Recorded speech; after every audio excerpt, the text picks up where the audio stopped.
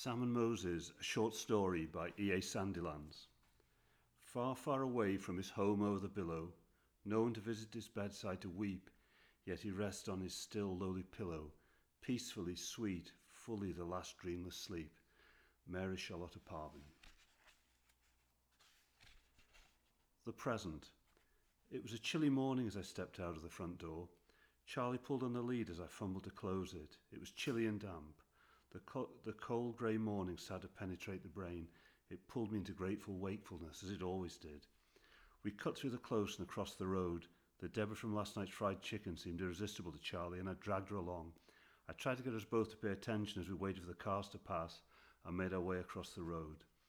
There was a light mist across the cemetery. It gave it a cerebral air. As we went through the wrought iron gates, I stooped down to release the lead, ignoring the sign. I felt in my pocket for the little black bag, an essential part of the morning routine.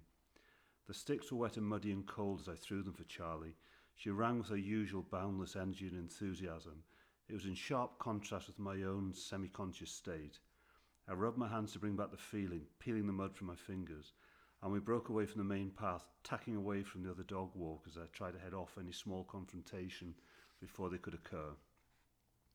We were in the older part of the cemetery. Nature had returned, although it was slowly going into hibernation. Winter was approaching. Some headstones lay flat.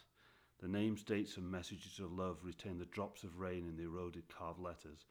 Other stones were more upright, but not always perpendicular. The angles were of various levels of precariousness. Some looked about to fall.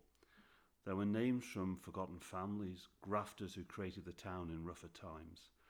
There were more familiar names, those of families who'd stayed and created life afresh, seeking better lives for each generation. The layers of history felt palpable. One stone lay flat, the sandstone cracked, the surface weathered. My eyes were drawn to it. It was edged with feathers from rooks and pigeons.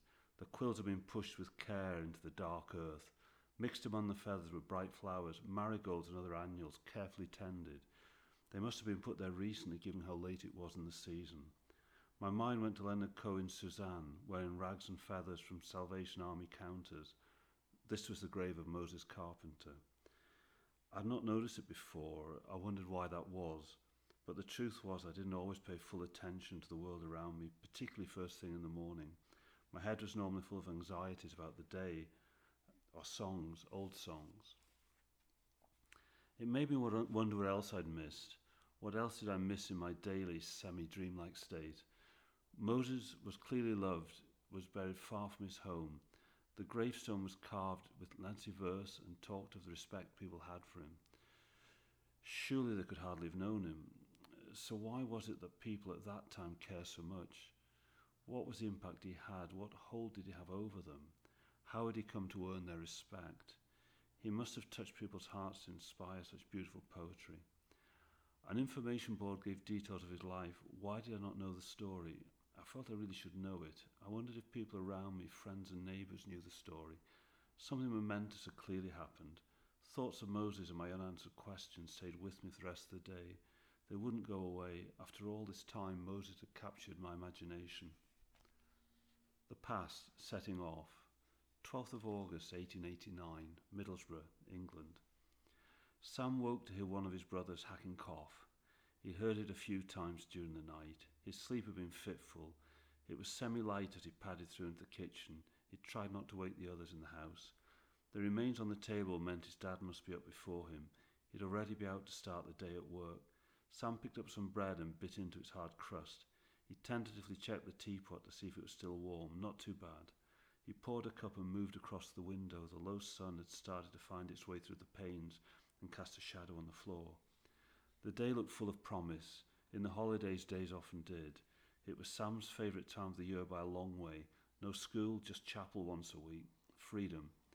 He went back to the bedroom, moving slowly and quietly so as not to disturb his brothers. He picked up his clothes and boots, dressed in the kitchen, putting on his boots on at the door and heading into the street. His mum would be happy that he was outside. She'd shoo his brothers outside later if they were still in bed, when she was up and moving. The sun was warm, but the air strangely still cold on the skin. He turned left into West Street as he reached the market square. The stalls fanned out around the market house. They were all just about to set up. There was still an air of calm as the traders awaited the rigours of the day. The legs of lamb were hanging, as were rabbits and pigeons. Half pigs were on display. Linens were laid out. Fruit and vegetables were in open boxes. Bread had been baked. They watched Sam as he passed, and he pushed his hands deep into his pockets. He'd not been the one who took an apple or a loaf from the stall. He'd felt the grief of getting caught once before. He could still feel it. He wasn't all that hungry, but even if he had been, he didn't feel brave enough today. A little more distant on the river and at the dock, clanging could be heard, ships working cargo, being loaded and unloaded at Packet Wharf and Corporation Wharf, and in the further distance, Middlesbrough dock. Sam imagined he could hear his dad's voice louder than the rest. It wasn't likely, but the thought made him feel good. The sound of the salt works and the iron works and the boiler works were the sounds which dominated his life. He could see the ship's masts and see the derricks moving. He turned right and headed towards a newer part of town, catching the acrid taste in the back of his throat. You never got used to it. It was the taste of the works. It was the taste of tar and burning coal. Sam flicked a tin lid with his toe as he walked along. He kicked it first with his instep and then the outside of his foot before it rested in the filth and the dung in the rut on the road. He started to skip as he went past the bigger houses, smelling the soot and smoke of the railway. To his left, the exchange was silent, as if still in sleep. It towered above him, towered above the buildings around him. It was big and solid and permanent. He felt in awe of it, but was also happy it was there. He knew it mattered and that big decisions were made there. Maybe one day been there making them, although he'd never been inside. He'd always been afraid to go in the door.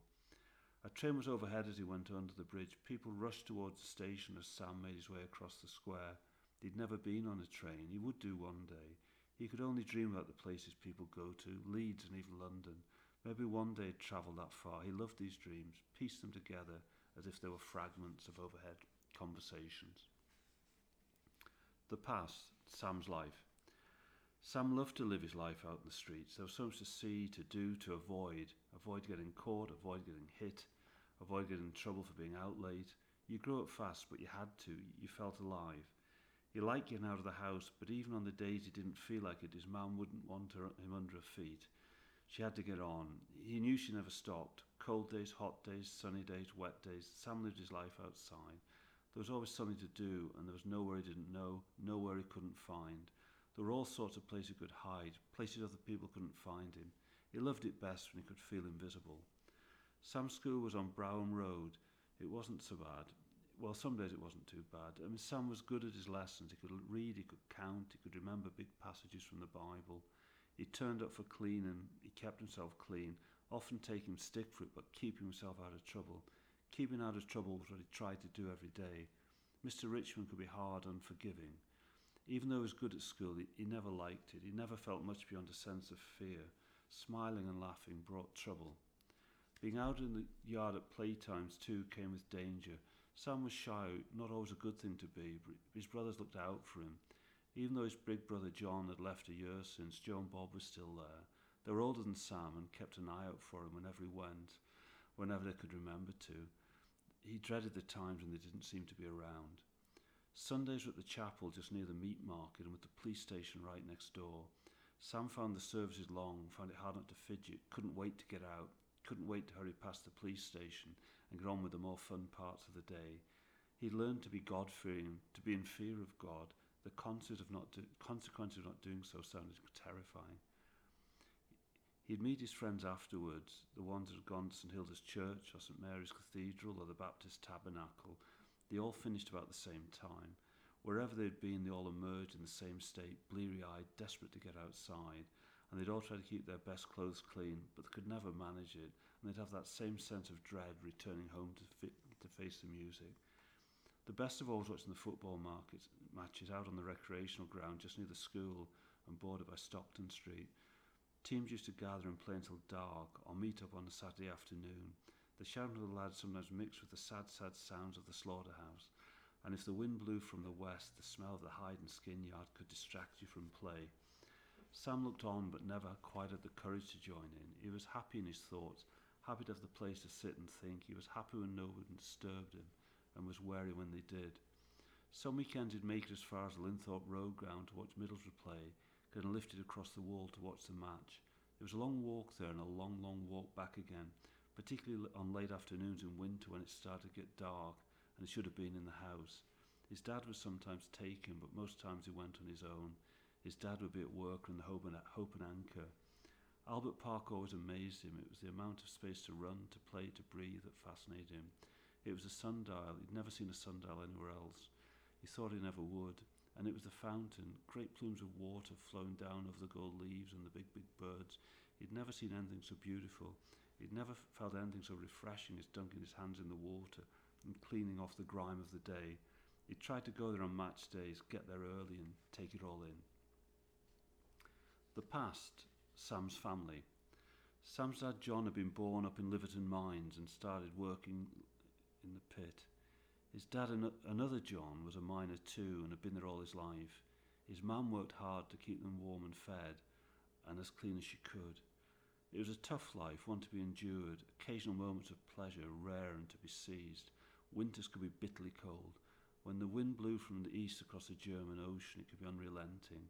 But spring could surprise you with its unexpected beauty, the hawthorn in bloom, the hedges teeming with new life. And on sunny summer Sunday afternoons out on the moors, lying back in the heather, could restore the limbs to life. The pit was just outside the village. It was a short walk from the house, a daily trudge there and back. Sam's dad could still remember the fear he felt on his first day, the noise, the cramped conditions, the closeness of the men, the heat, the dust, the choking dust. And then there was a feeling there that everyone else knowing what to do and how to do it except you, that gnawing, shaming awkwardness. He started off as a getter, gathering up the rocks, small stones and dust and scooping into the wagons, crouched and cramped, ashamed that this was still thought of as woman's work, although there were no women working in the mine. After a few months he became a hewer, earning a bit more pay, but feeling like he was really earning it, crouched with his pick, hacking at the rock, trying to see, trying to breathe, every muscle aching. Ironstone was behind many fortunes, but not too much of the cash seemed to fall his way. He resolved to get out as soon as he could. It wouldn't be easy telling his mum and dad, but he would tell them. Sam's mum Mary had been born in the village too. Her dad was a miner as well, but a roof fall landed on his back and meant he couldn't go to work. Mary could remember him setting off the pit, but it seemed long ago. Her mum had taken him washing and sewing to make ends meet. Grown vegetables and opened her rabbit and pigeon, dropped off in the early morning on a Sunday with never a word said. She'd been bright at school, enjoyed her lessons, and the schoolmaster had taken a shine to her, talking to mum and dad about the possibilities for her. But the needs at home had been too much. Money was always tight. There never seemed to be any about. With Mary helping with the laundry work and picking up some sewing, this helped a bit. Mary and John had known each other since they were kids. Mary's family house on Down Street was just around the corner from John's family home on Liverton Road. No one was far from anyone in Liverton Mines, except for some of the farm kids who lived out on the moors. It just seemed natural that they should get together. They'd always got along. Their wedding day had been a happy one. They were delighted to be together, and it showed. The vicar commented on it in the short church ceremony. Afterwards, both families gathered at the welfare with friends for sandwiches, ale, and a few songs. They both still remembered it fondly. They spent their first night at John's parents' house and stayed there to give them a chance to get on their feet. Their first child was also John. He was named after his dad. Mary gave birth one hot afternoon in the upstairs room, helped by Mrs. Wilson, who always seemed to be there when a baby was born on the street. John had sat outside in the yard on the back wall, the bedroom window open, every sound from Mary causing contraction in the pit of his stomach, every scream filling him with dread. Mary had listened to every word from Mrs. Wilson, hung on to each one for comfort amidst the searing pain. She listened even when the blood loss meant she thought she was going somewhere better where the pain might end. When little John was born, she instantly loved him, but she didn't feel she had the strength to hold him, to watch him, to feed him. But somehow she did. It was soon after John and Mary decided they wanted a new life, a better life. They knew any life for them would be a hard life. John had a mate with a job in the docks in Middlesbrough, where jobs were plenty as the port grew, and with it the town. So one October morning, with the help of John's dad, they put their few possessions on a cart and made their way to Loftus radio station for the journey to town, the guard packing their stuff in the guard's van before they went to take their seats.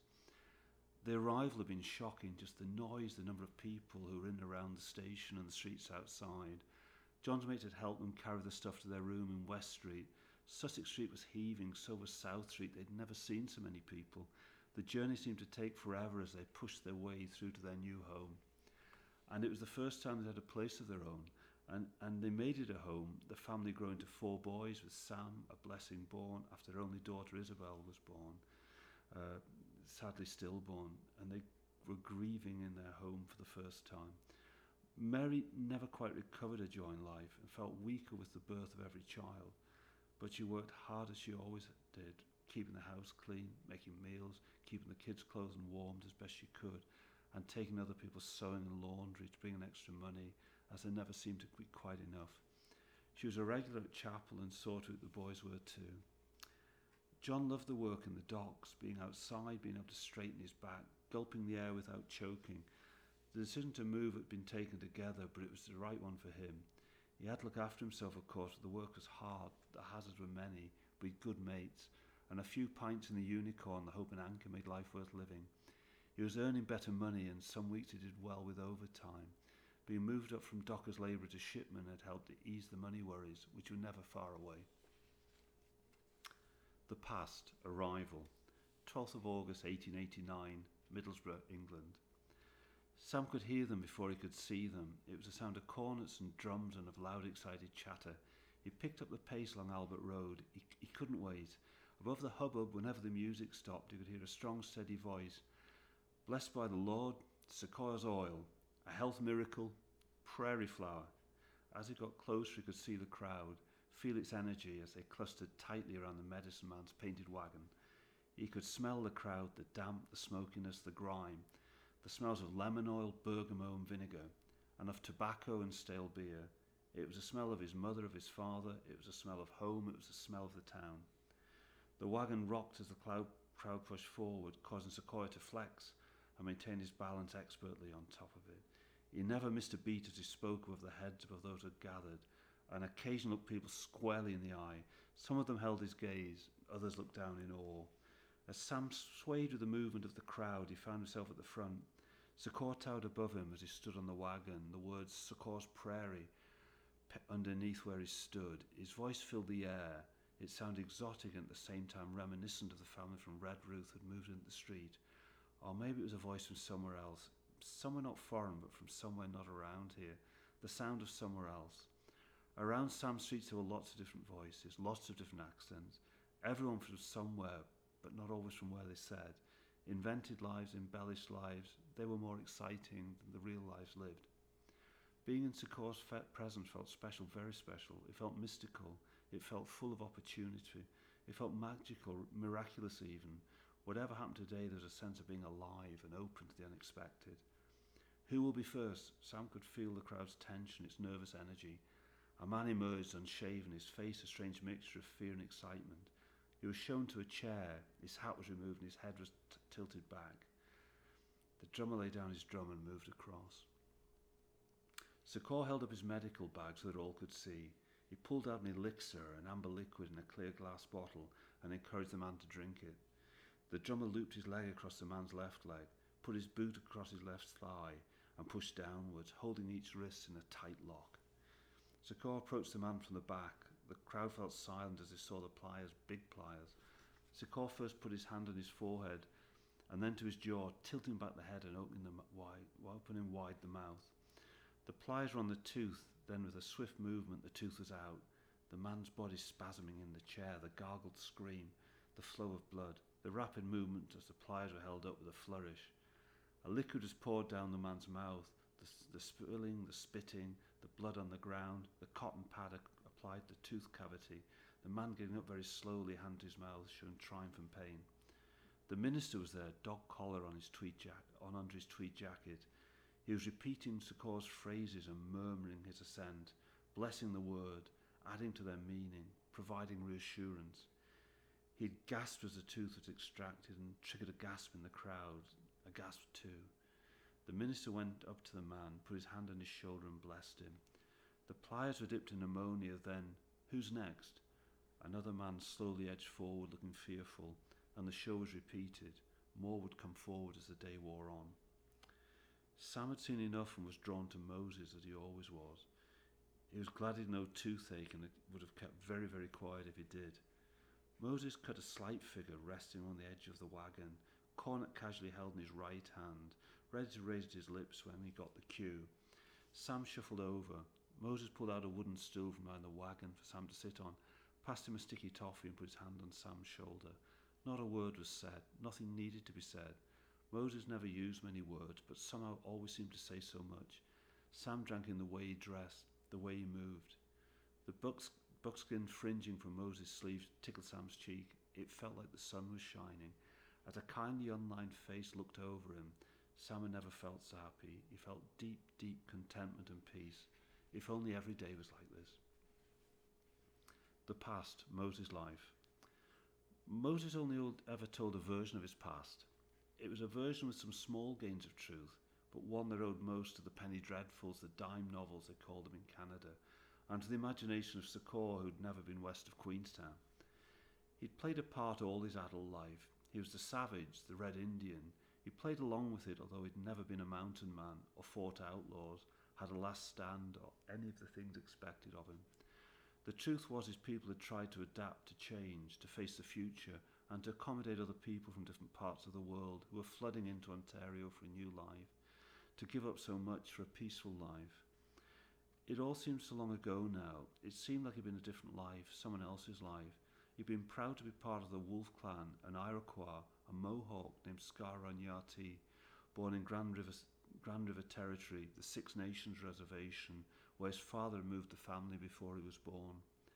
The reservation had been formed as the Europeans arrived in larger and larger numbers, first in Toronto, York in the earlier days, and in St. Catharines, then getting closer and closer, establishing Hamilton and Burlington and towns along the Great Lake.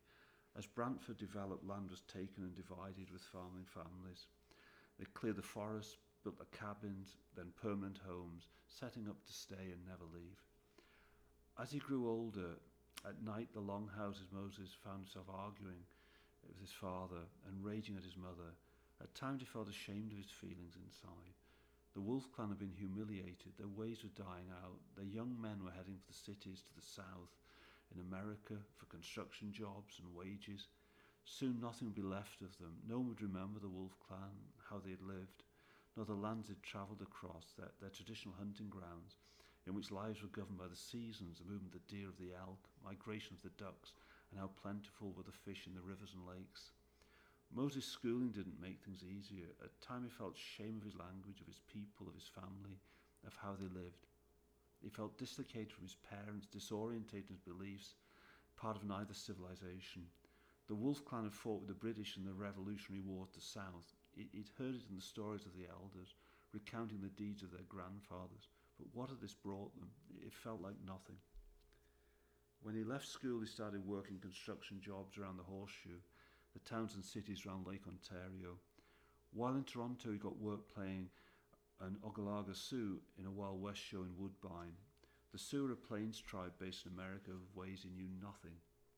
It didn't seem to matter. It was only a show. He toured Canada and Northeast America before getting a steamer from Halifax, Nova Scotia to Liverpool and beginning the European tour. A Sioux headdress became central to his character. It was while the show was in Bristol that he met Sequah, got to talking, got a better offer, and decided to take up with him and stay in England. He liked the place, despite the weather. Sequah was quite something, mesmerising. He was no Native American, more likely a native of Bristol, but putting on a show was the thing. Truth was just the thing that people wanted to see. Sequah's medicine company travelled around the towns and cities of England, then across to Ireland and back, leaving and entering Liverpool, the city coming by now familiar. Moses liked the rhythm of life, the routine of arriving in a new place, of announcing themselves, seeing excitement build, setting up, performing, selling and then packing up and leaving for the next place. Being part of the company was like having a new family. Nothing was real, and yet strangely he found meaning and acceptance. His mother was a healer and he could see through Sequah, but nobody seemed to mind, and what was the harm in it? Everybody needed to believe in something, and he loved to see the smiles on the faces, the trust in the eyes of the people who stepped forward. Remembering his music from the mission school, Moses felt he'd discovered who he was. Sequah boasted that Moses was his Tomahawk Indian cornet player. And surprisingly, in this make-believe life, Moses found happiness. He'd found meaning. The past, Sequah's world.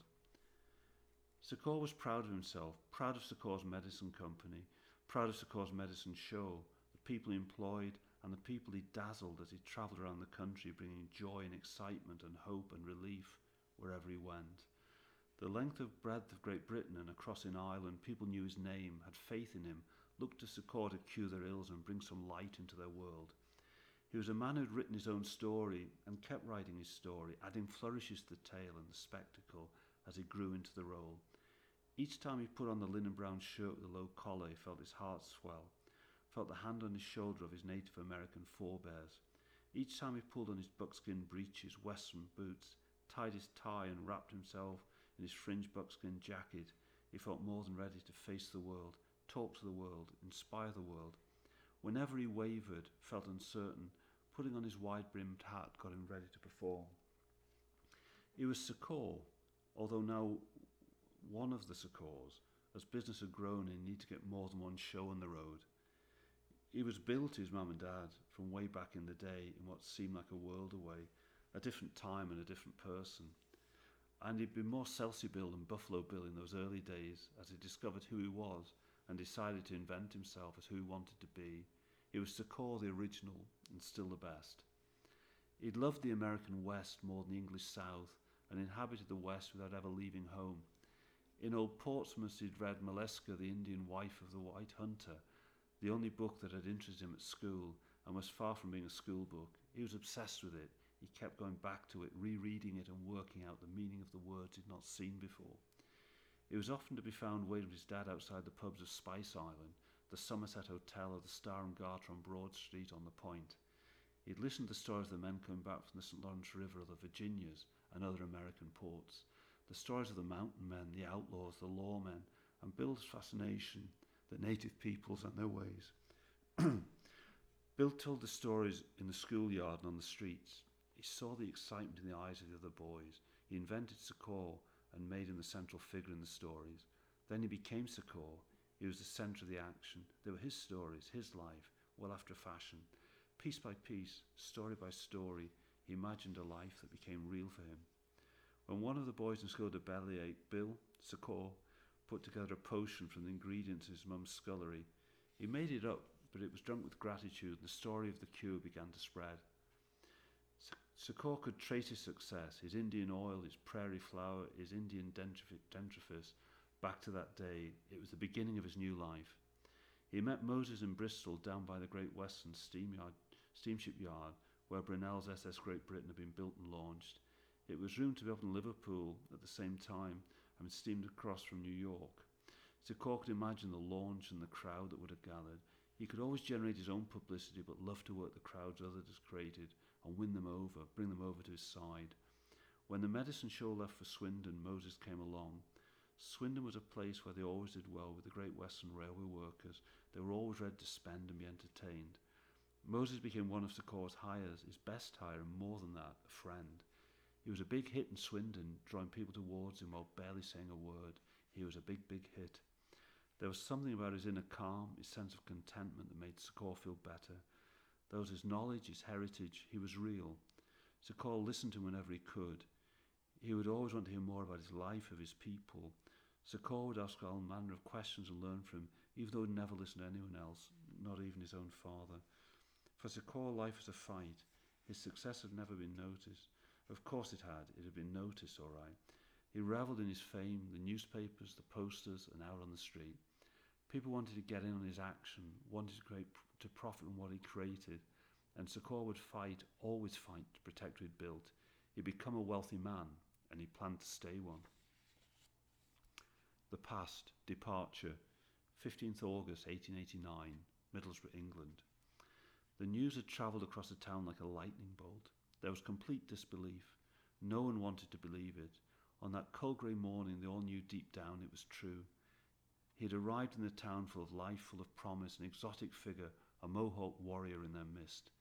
He'd lost his breath, he'd lost his strength eventually. He'd entered the infirmary. The good Lord had taken him. Here he was now back among us, but Moses Carpenter was dead. Some said an angel was watching over him at the last. Stories were shared and grew in their detail and complexity with each telling. They were told in the alehouses, the kitchen tables, in the schoolyards, and right across the town. Moses had performed miracles, he'd wrestled wild beasts, he could curse in many languages, he could speak in tongues, he could perform extraordinary acts of kindness, his voice could be heard on the wind, he touched everyone's life, he still did. The streets were lined with people, with droves and droves of people, all the way from St. Paul's Church to the cemetery. The rain fell on them as they stood along the road. All the way from the infirmary to the cemetery, there were no gaps in the throng. Legs were dangling from window ledges. Boys sat on shed roofs. In the workhouse, young faces were pressed against the glass of every window. There was excitement as well as sorrow. There was a sense of anticipation. This was a day like no other anyone could remember. The town had stopped the mayor's funeral, but this was something else. The sound of four black horses, 69 tipped hooves hitting the stone of the road. They cut through the din. Their arrival felt sudden, although the movements were slow. They were pulling the hearse with the casket slowly along the street. Their movements controlled but impatient, the plumes on their heads forlorn in the rain, the harnesses dotted with raindrops. The crowd pushed back to make space, bodies pressed into bodies, the fine mist from the horses' nostrils blowing into their faces, the groom holding them back, seemed to the edge of losing control, the coffin visible through the side of the glass in the hearse, the procession slow and unsteady, then quicker, then slower as horses were reined back. 2 policemen walked in front, urging the crowd to move, trying to bring some sort of order to the chaos on the street. Their whistles peeped, they blew them repeatedly, threateningly. Their voices were strong, their words were commanding. Their truncheons were held horizontally as they pushed people back. They made a difference of a sort. Sequah walked behind the coffin, and the people fell silent as he passed. He seemed from a different world, not their world, a more exotic world of adventure. He looked distraught. His eyes were sunken, his face ashen. The buckskin jacket and trousers were stained with rain. The water ran from the wide brim of his hat, his tie tightly knotted and squeezing against his neck, his boots hitting the ground and tapping out a steady, solemn pace, his gold watch chain catching the dim light.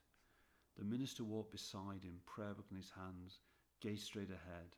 He was dressed in black with just a white dog collar. Whosoever Moses had worshipped in life, he would be an Anglican in death. People moved their caps and their hats and averted their eyes downwards, heads bowed in a mark of respect. They were used to the rituals of Greece. They were used to funeral corteges passing, but not used to a funeral like this. Behind him walked the band, the music mournful, old lang syne tearing at the heart and touching the soul. No one played the cornet, no one had the heart to play it, no one could play it as Moses had. They passed and the crowd surged forward. People were squeezing and pushing through the cemetery gates. Sam couldn't breathe. He thought he would fall, straining his sinews to stay upright, trying to get a sense of when he'd be able to inhale once more, afraid that he too would die at any minute. People started to fan out. Breathing became easy. He gulped in the air, took big deep breaths of it, and coughed as his body reacted. He steadied his feet but to keep moving lest he be trodden to the ground. He could see only legs and backs in overcoats. He strained to see and hear the words. He could only make out the rhythm of the minister's speech. He felt the familiar pattern of the words of death, of transition to the next life. He could guess the words. He knew the service. Sam was shocked at how he felt. He was completely overwhelmed. He hadn't been aware he'd felt anything. To his surprise, the crowd stopped and stood still and mourned. Sam found he was weeping, openly weeping. Big tears were running freely down his cheeks. His legs were too heavy to move. This was what it meant to lose someone you couldn't imagine not being there. Sam never cried. He never ever cried. He'd do anything to hide it, but standing there among the crowd, and yet alone, completely empty, who would look out for him now? The past settling up and moving on. 16th August 1889, Middlesbrough, England. The next day, Sequah walked through the big front doors of the North Riding Infirmary on Newport Road. His hat was on straight, his boots were clean, his back was straight as he walked along the passage, feeling that every eye was upon him, disapproving of him and everything he stood for. He found the nurse's station and asked where to find the clerk, settled Moses' account with cash that he kept in an embroidered pouch that was in his breeches. He turned and tried to keep his pace steady as he walked towards the main doors. He fought an urge to run. No good had ever come from anyone going into hospital. Sequah avoided them at all costs, except today. He turned to the right as he left the infirmary, then right again and hurried towards the cemetery once more. accepting words of condolence from people on the street as he went. He didn't really know what to say to them. Moses' passing had really got to him, but he didn't want to say it out loud, not to himself, not to anyone. He muttered thanks for their concern. They clearly meant what they were saying. He again fought the urge to run as he made his way past the workhouse. Like the hospital, this was another place he spent his life trying to avoid. He kept his focus on keeping a steady pace, lost himself in the rhythm, with his eyes looking dead ahead. He called in at the Eastgate Lodge and saw another clerk there, reaching into his pouch for the cash to settle the account. He couldn't wait to leave, but he tried to keep his speech slow, confident, in command. He crossed the street to the undertaker's and settled a bill there too. Every place he visited that morning was a place he'd rather not be. He loved life, loved being free, and he wanted to keep it that way. He'd settled his dues. He'd been around death too long. He could feel the chill of it deep down in his bones. He'd done the right thing by Moses. It was time to move on. Back to the present. Charlie barked and I was back with it. I shivered and felt cold deep down in my bones. I dragged my sluggish thoughts back to the present. I tidied the grave. I wasn't sure why, gathering fallen leaves and straightening the feathers. It just felt like being part of something unfinished. I slipped Charlie onto the lead as another dog came near. I looked at my watch. I'd better get moving. I zipped my jacket up a little further and upturned my collar to protect my cheeks and chin from the drizzle that had started to come down. A question wouldn't leave me. Who was looking after Moses' grave and why? And why did I feel quite the way I felt? Did others feel it too? So the author's note, this story is a reimagining based on some real characters and actual events. Sequah was a revered Indian medicine man who sold his cures across Great Britain and Ireland, founding the Sequah Medicine Company in 1887. He was an advertising genius, although one thing he didn't advertise was that he had been christened William Henry Hartley. Sequah's products, which some would consider quack remedies, were sold at his travelling medicine show. These were raucous events with music and entertainment. Sequah is also reputed to have performed amateur dentistry at his shows. Moses Carpenter was born Ska-Yun-Ya-Te in Ontario, Canada, of the Mohawk tribe of the Six Nations, considered a Red Indian in less culturally aware times. He was a member of Sequah's travelling show. Very sadly, he died on the 15th of August 1889 in the North Riding Infirmary in Middlesbrough, having contracted pneumonia. There's not much information about Moses' early life and how he came to be in England. This part of the story is from my imagination, save for his origins in the Six Nations Reservation in the Grand River Territory in southern Ontario, Canada, not too far from where we partly raised our own family. There was a huge turnout of the townspeople for Moses' funeral. Possibly 10,000 were there. A poem was written and inscribed on the gravestone. Feathers have been laid on his grave from that day to this. It's rumoured that someone promised to tend Moses' grave for the rest of their days. Maybe they did. Maybe their family do still. Sam is a fictional character. The streets of Middlesbrough where he lived, learned, worshipped and prayed are real streets, albeit some can only be seen now in the plans of the developers, reclaiming old sites in the St Hilda's area. Old Middlesbrough emerges from its planner-led slumber once again. His family's story is a fiction too, but reflects the flood of people coming to mid-19th century Middlesbrough for a better life. In Sam's family's case, they leave behind the back-breaking grind of the ironstone mines for a life above ground and decent wages for those who worked hard and kept an eye on those who would relieve them of their pay. People from Wales and Ireland came to live and work and add to the town's story, but people moved in large numbers from towns and cities from English rural counties like Norfolk, where farming was in recession, and Cornwall, where tin mining skills could be adapted for iron ore and coal. In Sam's time, St Hilda's was a vibrant place, even though the town had expanded south of the railway line and some of the town's leaders' focus had literally gone south. It was populated by people with origins in the countryside and mining settlements of the north of England, and also from Wales and Scotland, as well as rural Ireland. They bought their labour and their energy and their dreams, and they set up places of worship and sporting clubs and populated their pubs. The pubs where Sam's dad John had a beer or two after work were real pubs, and there were many real pubs, reportedly one for every 150 people in the town. Names like the Highland Lad and Carmarthen Arms reflect places where people flooded into the town where they were from, although Irish pub names seem to be in short supply. The Turf Arms reflect a passion for racing, the Dock Hotel and the Steam Packet, the nature of some of the work in the town, and the Recreation, a sigh of relief after a hard day's work. Charlie is based on a much-loved wee dog, pleasure in the early morning walks in Linthorpe Cemetery in all weathers to provide the origin of the story. It's a nature reserve and provides urban woodland. For a dog, there are always interesting sniffs. We stumbled across Moses' grave, saw the feathers. I read the information board and it went from there. Before this, I'd not heard of Moses Carpenter. I told his story to family and friends. It was one which no one I knew had heard, and I felt it was worth telling, even as a fiction.